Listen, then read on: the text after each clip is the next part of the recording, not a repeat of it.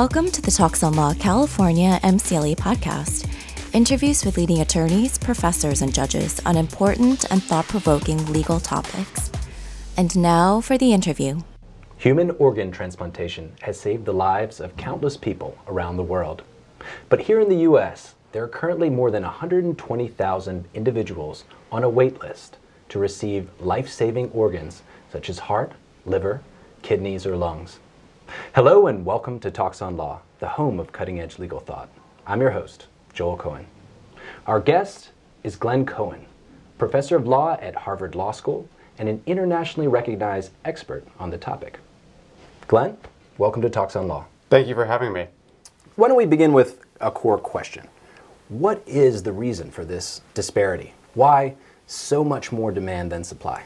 Yeah, so right now in the last year, in 2013, that we have data from, there was about 21,000 annual gap, so a 21,000 person shortage per year of people added versus people who need transplantation. And the reason is partially a good news story and a bad news story.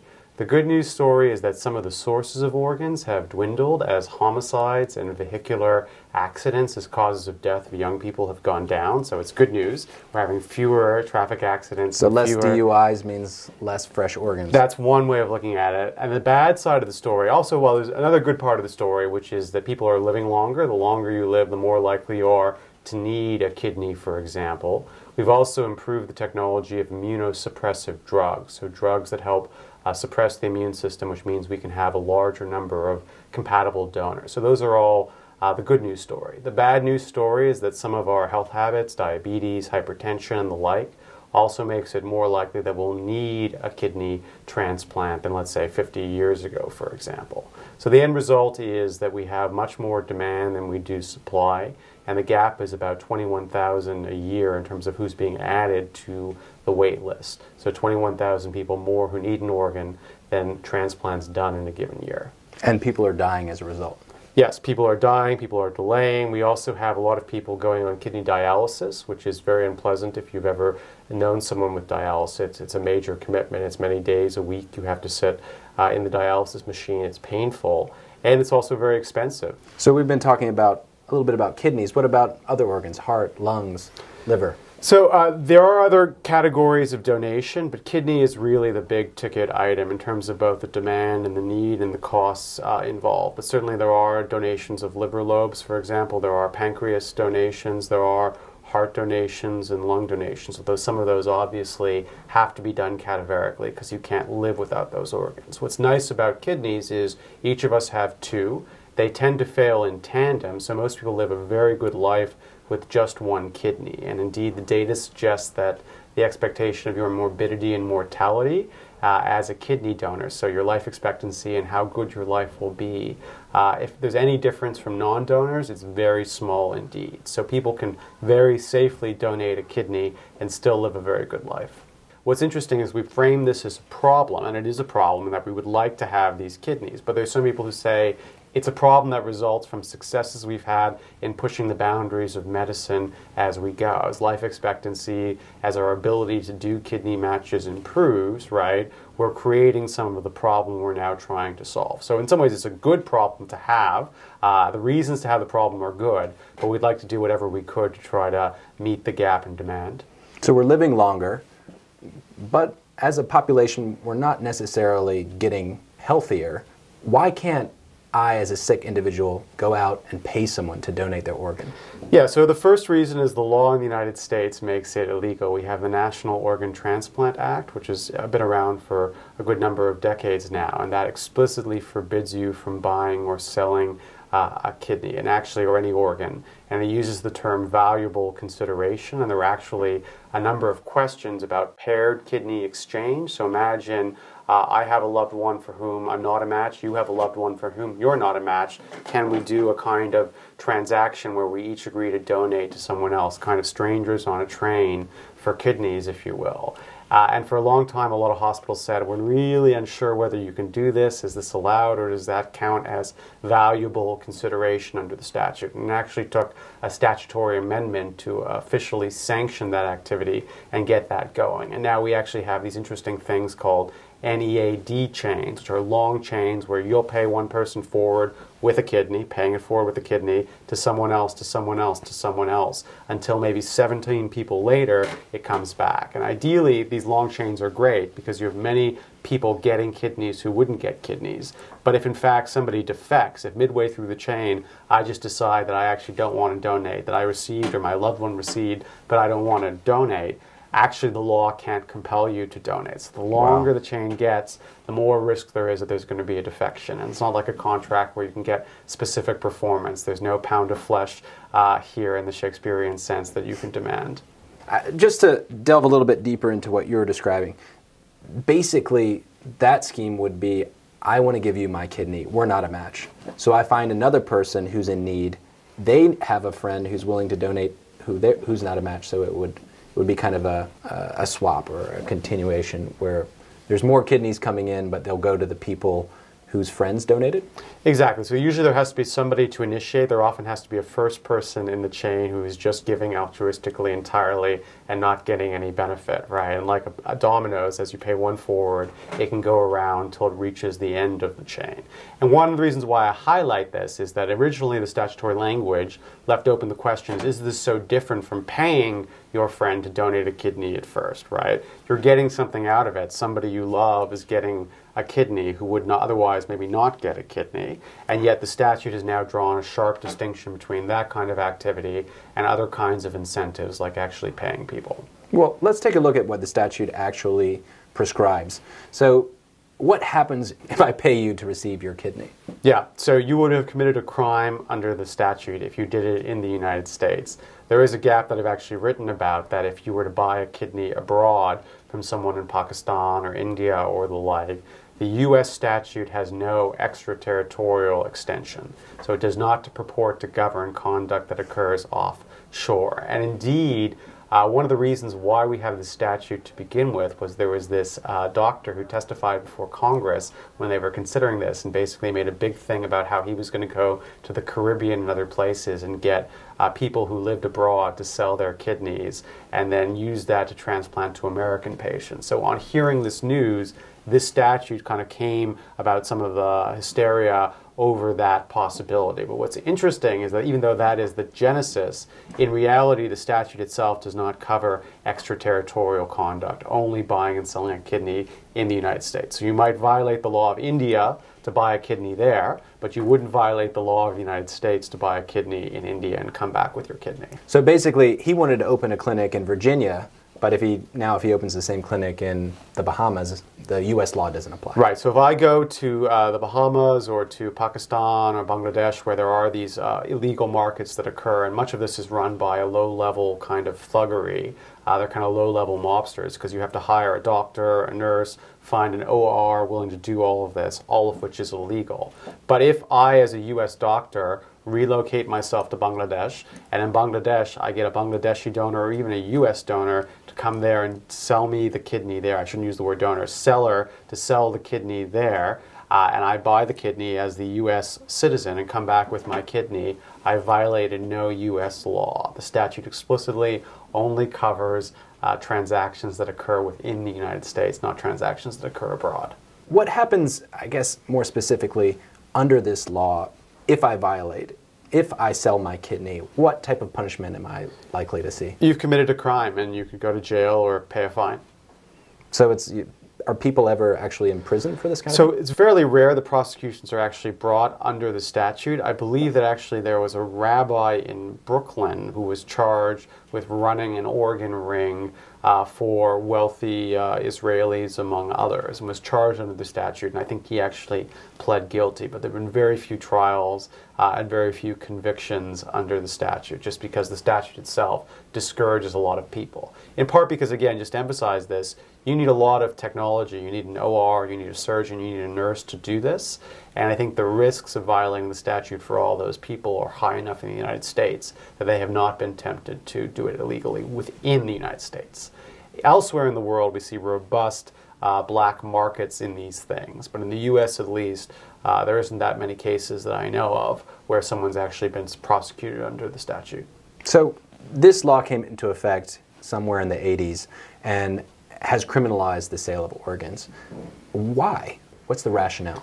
So there are a few of them. So the typical arguments that have been offered to defend the prohibition on buying and selling kidneys or other organs are as follows. One is what I call corruption, and corruption is the idea that there is a way in which a good is properly valued, and this devalues it by treating it as equivalent to money. So the notion that if we start selling kidneys, we start viewing each other as merely banks of organs and we dehumanize one another. So that's one set of objections. But you can sell blood, you can sell sperm, eggs. That's right. The statute is pretty finicky. NOTA itself prohibits the sale of organs, corneas, skin, but sperm is excluded, blood is excluded, eggs are excluded. Now, some state statutes criminalize the sale of eggs to produce stem cells, for example, and there is a question about selling embryos, which I've written about elsewhere. But yes, there is a selectivity in terms of what's being chosen, and you might think on that form of argument, this corruption argument, it's strange to draw these distinctions rather than having all of them be prohibited or all of them be permitted. A second family of arguments has to do with what's called crowding out. And this was associated, Richard Titmuss, who was a very famous British sociologist, this work is often associated with his work on the blood supply. He compared the US and the UK blood supply in the 70s. A lot of people think the work now is controversial, but his claim was that in a society where you allow the sale of something like blood or an organ, you will either A, crowd out the supply, that is, you'll have less of it as a result of letting it be sellable. Some people who would have donated... Donors don't want to donate because they see that you can buy it somewhere else. Exactly. They're turned off from the notion of donation. Or, and I think this is the better way of understanding his claims, which were true at the time because of the status of hepatitis and our ability to test for it, but the notion that you get poorer quality versions of the goods. So you have people faking their health status, and your concern is that you end up getting a blood supply that's more likely to be tainted. Then a third set of arguments, they're related, although I think they're slightly different, goes under the rubric of exploitation or coercion or undue inducement. And here the idea is people who are poor, that you are somehow treating them immorally by allowing them to sell because they are going to be the main sellers in an open market. And coercion is more of a claim of, or demanding of them something you have no right to demand. It's much more about force. Exploitation is much more about taking advantage of their poverty in terms of the way you're charging them and taking advantage of the feature of their situation that they wouldn't do it if they weren't poor. And undue inducement is much more about overcoming their autonomy, that the offer that's so good you can't refuse it, and somehow we're doing a moral wrong to these people. Coercion, that would be you owe a debt, so you need to sell your organ in order to pay that debt. Is that an example? Or? Well, I think that proves too much. So that formulation, if that's enough, I mean, one way to thinking about this is we want to be in a position where we can say A is a coercive activity, but not say that every form of employment is a coercive activity. So most of us, for example, only work because we have needs. We don't work. I mean, I love my job, in case you're watching this at home. And I love mine. Exactly. I love my job, but there are many people who, and even though I love my job, if they didn't pay me, I'm not sure I would do it. But there's many people who only do their jobs because they're paid, right? So if your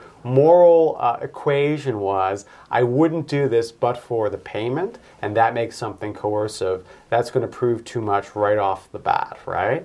So what do we mean when we say something is coercive? Well, we have conceptions of duress in criminal law and contract law, which are often things involving force. Maybe there's more than that. So an example that's often used by a philosopher like Alan Wertheimer is, imagine that I say to you, you come to me with gangrene, your leg is gangrenous, and you say, I want an amputation. And I say, well, pay me $1,000 and I'll amputate your leg. Wertheimer says if you're in a universal healthcare system where you have a right to the amputation for free and someone takes advantage of your desperation and demands that you pay, okay, that is coercion. You're demanding that they have something, they have a right to do, and the person doesn't have a lot of good choices, right? There's a problem in terms of the number of choices they have available to them. But if it's a private and the consequences. And the consequences, exactly. But if it's a private physician and I have no right to get a free amputation, I just say, I want you to do this, right? If you demand the $1,000, that is not itself coercive. So there has to be some conception of a pre-existing right. I'm asking you to do something that I have no right to ask you to do. And he would say, and I think it's a pretty good account, that that is the requirement of something being coercive. Now again, coercion is not the entire moral ball of wax, right? Something can be exploitative without being coercive. So what do we mean? Let's have an example. Yeah. What do we mean when we say A exploits B? Well, we either mean that A benefits from the transaction and B either suffers, or B gets less than B deserves because A took advantage of his situation, right? So what would be an example of an exploitative transaction? So if it's a snowstorm, this is another famous example, and normally the price of shovels, it's about to snow today, but the price of shovels is normally $10. And in the middle of the snowstorm, I take advantage of your situation, the fact that you have no good alternatives, and I charge $100 for the shovels. Some type of price gouging. Exactly. People would often say that's exploitative because I've benefited, you've suffered, and I've taken advantage unfairly of a situation. But here we have a very clear idea of what the right price should have been. We have a market test, a test about an unpressurized market. What is the going rate for shovels on a day-to-day basis? When you try to apply that kind of analysis to an organ market, it's much harder. It's hard to know what the right price for organs ought to be. And one of the things about exploitation that's interesting is that exploitation is a little bit like a conscionability, substantive unconscionability in law, right, in contract law. And the idea is, if there's a problem of exploitation, we should, in theory, be able to reform the contract in a way that satisfies us that it's not unconscionable, that it's not exploitative. So there exists a hypothetical price out there for your kidney that would be fair price for the kidney. And the problem with the kidney market on this account is that you're getting paid too little, not that you're getting paid, right? So it creates a different kind of view about what the government should do. So is it exploitative if you're not even allowing any type of price? Right. So you could have the view that the existing system where people donate is the one where we should be the most worried about people. So that actually organ markets are morally less problematic than the current system where people donate. And this is just to say the motivations by which people donate, there's a lot of non-monetary exploitation or coercion or whatever you want to call it afoot in the reasons why people donate. If you have a sister or a loved one who needs an organ, the kind of moral pressure put on you is very high. And maybe you might say that actually compared to the money being paid, what you need protection from is that moral pressure, that sense of guilt, not protection from the money. I don't know if I'd go that far to say that, but there are people who say that. Just to say that these two examples, coercion and exploitation, are further distinguished from undue inducement. And there really the claim is it's a deal that's just too good. I've paid you too much money, and that's a problem. And notice that they cuts in opposite directions. In exploitation, the sense is I've paid you too little. In undue inducement, the theory is that I've paid you too much. Now, my own view, again, is What's that... the problem with paying someone too Again, much? my own view, and maybe this is the lawyer in me rather than the ethicist, is that in general, it's hard for me to understand why paying someone more makes them worse off rather than better off. And if you're thinking that you're going to have psychological problems after the fact or health problems, I'd much rather give you a lot of extra money to self-insure against those future risks than very little money. Now, all that said, there is one more family of arguments that I think does have some purchase and I'm much more attracted to, and that is the conception of justified paternalism. So here it's just a claim that we make mistakes all the time about our future emotional states and our future needs, right? We engage in all kinds of reasoning problems emotionally and cognitively when we imagine our kinds of decisions we have to make. And the law may have some role in helping us shape those decisions and protect us from bad decisions. Now, my own view is, along with my colleague Cass Sunstein and the like, that the right way to do this is not through a very strong intervention. You can't sell your kidney, for example, or you can't do this. It's instead we should at least first try softer interventions like choice architecture, right? What do you mean by choice architecture? By choice architecture, things like opting in versus opting out, making you do things before you get to agree to it. Some kinds of loopbacks where you have multiple choice points to change your mind and we constantly ask you, have you changed your mind? Waiting periods. There you're talking about cadaveric donation. Cadaveric donation, yes. Although it could be with live donation too. We should, for example, say you have to wait a year from your initial decision to do a live donation, and only after that year, only after you've signed the same form 4 times and you've completely You've had plenty agreed. of time to think about it. Exactly. So, for example, so this is to avoid the new iPhone 7 comes out and I want to sell my kidney because I need it? Gosh, I hope the price is not that high. I'm going to need to sell a kidney to afford the new iPhone. My contract's not up yet. But yeah, exactly. The fear is that people will make decisions that are good for them in the short run, but bad for them in the long run. Now again, in the US, there's a certain artificiality about this, because what we know about kidney donation in the United States is that for the most part it's extremely safe. When we look at the morbidity and mortality rates of people who become kidney donors versus matched cohorts of just normal people, right, their lifetime life expectancy and life quality are very similar. There is some risk in the actual donation itself, but it's relatively on the small side, and I think it is relatively comparable to the risks we're willing to undertake in everyday life. And again, when you compare being a kidney donor to serving in the military, being a fireman, being a police officer, or working on a construction site, I actually think the risk profiles compare relatively favorably. And the code for this interview is 31115. Feel free to stop, pause, or rewind, but the code is 31115. And now back to the interview. It sounds like what you're saying is the law is going a little too far. Instead of banning organ sales outright, perhaps there's a little bit of working room. So I think that's right, but I think the big thing is we just don't know if the law is going too far. So if you ask me what my ideal world would be, it would not, if you made me czar, it would not be to pass the Cohen plan, which has these kinds of incentives, or the Glenn Cohen plan. The Glenn Cohen plan. Well, you can sign on to it too, Joel, right? The Cohen plan, you're on board. We'll see at the end of it. Make sure before you, listen carefully before you agree, right? So it wouldn't be to pass the Cohen plan that is well designed and everybody likes. It would be instead to run some demonstration projects to actually gather data. Because, from the armchair, it's easy to say a lot of these things, but, as Yogi Berra once quipped, when asked for the difference between theory and practice, he said, in theory, there's no difference between theory and practice, but in practice there is, right? So I want to make sure to be able to have a little bit of data for this. So I'm hopeful that we'll get authorization to do a demonstration project to see what kinds of incentives. Now we can learn some from other countries. In Israel and Singapore, for example, they've had a form of incentive that's not monetary, but is in fact the fact that your loved one or yourself will get a priority for a kidney if you've opted in to be a kidney donor when you die, for example. That assumes that people have quite a bit of foresight. That's right.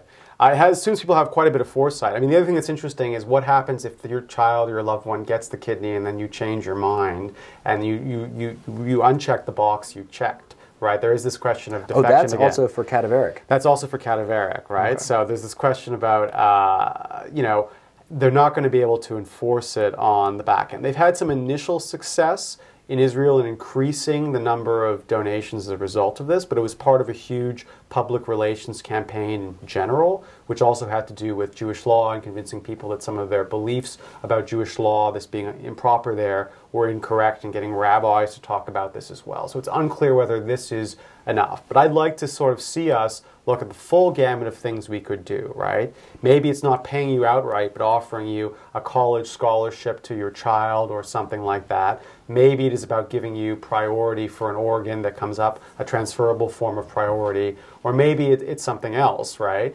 But I just think we don't know enough. But right now our view is nothing. And that's probably not the optimal view, and I'd want to get the data to learn what would be optimal. The U.S. doesn't allow for the purchase or sale of organs. What's the case in Iran? So as far as I know, and I've never visited, and it's hard to get accurate information about Iran, but from how I understand it, Iran is the only country on earth that has what I'll call a mixed system, which is that you cannot buy an organ as an ordinary Iranian, but you can sell your organ to the government. So the government is a monopsonistic buyer of organs. The opposite of a monopoly is a monopsony, right? So when you're a single buyer as opposed to a single seller, we call the monopsony. Good at Scrabble too, right? All right. So the government is the monopsonistic buyer. It's the only authorized buyer of kidneys. So it buys kidneys and then it distributes them through a rationing system like our own. Now, not exactly like our own. There is some discussion about a gift often paid from the recipient to the family, so it's not quite pure. But for the most part, this is a possible system, right? So if you're concerned about selling organs, and this is not a concern we talked about before, but maybe just mention it now, is about distribution, right? The concern, fairness, right? The concern that the organs won't go to the person who needs it most or deserves it most or has the best outcome, but instead will go to the highest bidder, which is a real concern, to be sure. One way of solving that problem is by saying that the government will continue to distribute organs the way it does now. UNOS, which is the authorized organ allocator in the United States, an agency that's been appointed to do this. We could apply those exact same criteria, but allow people to sell their kidneys to the government, to UNOS, for this distribution. So if distribution is your concern is really with buying, not so much with selling organs. And you could have a mixed system, which is what my understanding of what Iran has been trying to put in place for the last few years. So here, the government would set a price. So you could have just a price. We could qualify buyers based on their education. We could qualify them based on their current wealth. We could also have a program where currently all donors do get psychologically evaluated, but sellers could be psychologically evaluated. We could require that you get counsel and that you appear before a judge and explain the reasons why you're doing this, that you fully understand, and take a tutorial or a quiz or something to show that you understand the medical facts. So we could do a lot to just pre-qualify the people who are selling. We could also just have a flat rate that the only way to sell a kidney is at this price, and this price is set by the government. Or we could have the Iranian style. The Iranian style. Or we could have a price floor or a price ceiling, right? We could say no kidneys sold above X dollars, right? If we're worried that there's a price that is too much and overwhelms people's autonomy, again, I'm not a huge fan of this argument, but this is what concerns you about organ sale. Are you worried there that it may be exploiting the buyer? Right. There is this question now that if the price is too high, the buyer might be exploited. And that's what's tricky about exploitation arguments, is that at some point it may be that the balance shifts to the other side. And in fact, don't forget the buyers here of kidneys are not people who are using them for art projects or something like that. There are people who are either going through dialysis or about to die, right? They are themselves very desperate to get an organ. And you might worry that actually some of the exploitation might occur on the other side. This is just to say that for each of the concerns you might have about buying and selling organs, there is, in theory, a regulatory intervention that might intercede and might make you less worried about it. There's a remedy for every problem. Why don't we set up a sample study? Try one state. Yeah, I would say there's something of a remedy, right? Again, we're not talking about zeros and ones, things are on or off, but I think we can mitigate some of the problems. Although notice that some of the arguments actually require us to do opposite things, right? So if you're concerned about both exploitation and undue inducement, you're in real trouble, because for undue inducement you're paying too much, for exploitation you're paying too little. And maybe there is a magic Goldilocks price that's exactly at Just the right right spot, but unless that's the case, I think you're going to have trouble if both of those things bother you. So those are some of the potential ways that we could introduce a market, or that a market could be introduced with safeguards for donors. What about some type of hybrid program? We talked about it a little bit earlier, but this would be some type of incentive that wouldn't necessarily be cash. Yeah, so there's a couple of things to say about this. The first is just to say, I think most people who are really interested in incentives, that they don't really care what form the incentives take. So if I knew just from polling America or from knowing from Congress, there's no way I'd ever get a cash system in place. I think that most people would be happy with college scholarships, which have been tried for bone marrow, right, or donations to charity, or burial benefits, or an improvement in your college healthcare. Scholarships for the donors? For the donors or for their family members, so a transferable benefit, for example. So actually there was this case called Flynn, which involved moremarrowdonors.org. So you can't sell bone marrow either. And they very cleverly tried to set up this charity that would offer scholarships, among other things, rather than cash, because that looks better in terms of developing a record. And then they went to try to declare the National Organ Transplant Act to be either unconstitutional or otherwise unlawful as to preventing sale or incentives for bone marrow donation. What they ended up getting was a very funny holding from the Ninth Circuit, which is there are more than one ways to get bone marrow, and one of the ways you can get it is called apheresis, which is like blood cycling, as opposed to a spinal tap. And the Ninth Circuit held that the actual statute, as a matter of statutory interpretation, did not forbid giving incentives when it was for apheresis, when it was this other way of doing it. So when it's the like, less intrusive method. Yeah, and they analogize it to blood because you are taking the marrow from blood. So right now, in the Ninth Circuit at least, there was a petition for rehearing en banc, which was denied. In the Ninth Circuit, you can give incentives, whatever kind of incentives you like, for bone marrow if it's done through apheresis, but not through aspiration, which is a little bit funny that we have this very fine distinction, and probably not what Congress intended. Or just to take another fun example, imagine that we gave a preference for people who were kidney donors to work at Facebook or a government agency, right? Would that be considered for valuable consideration?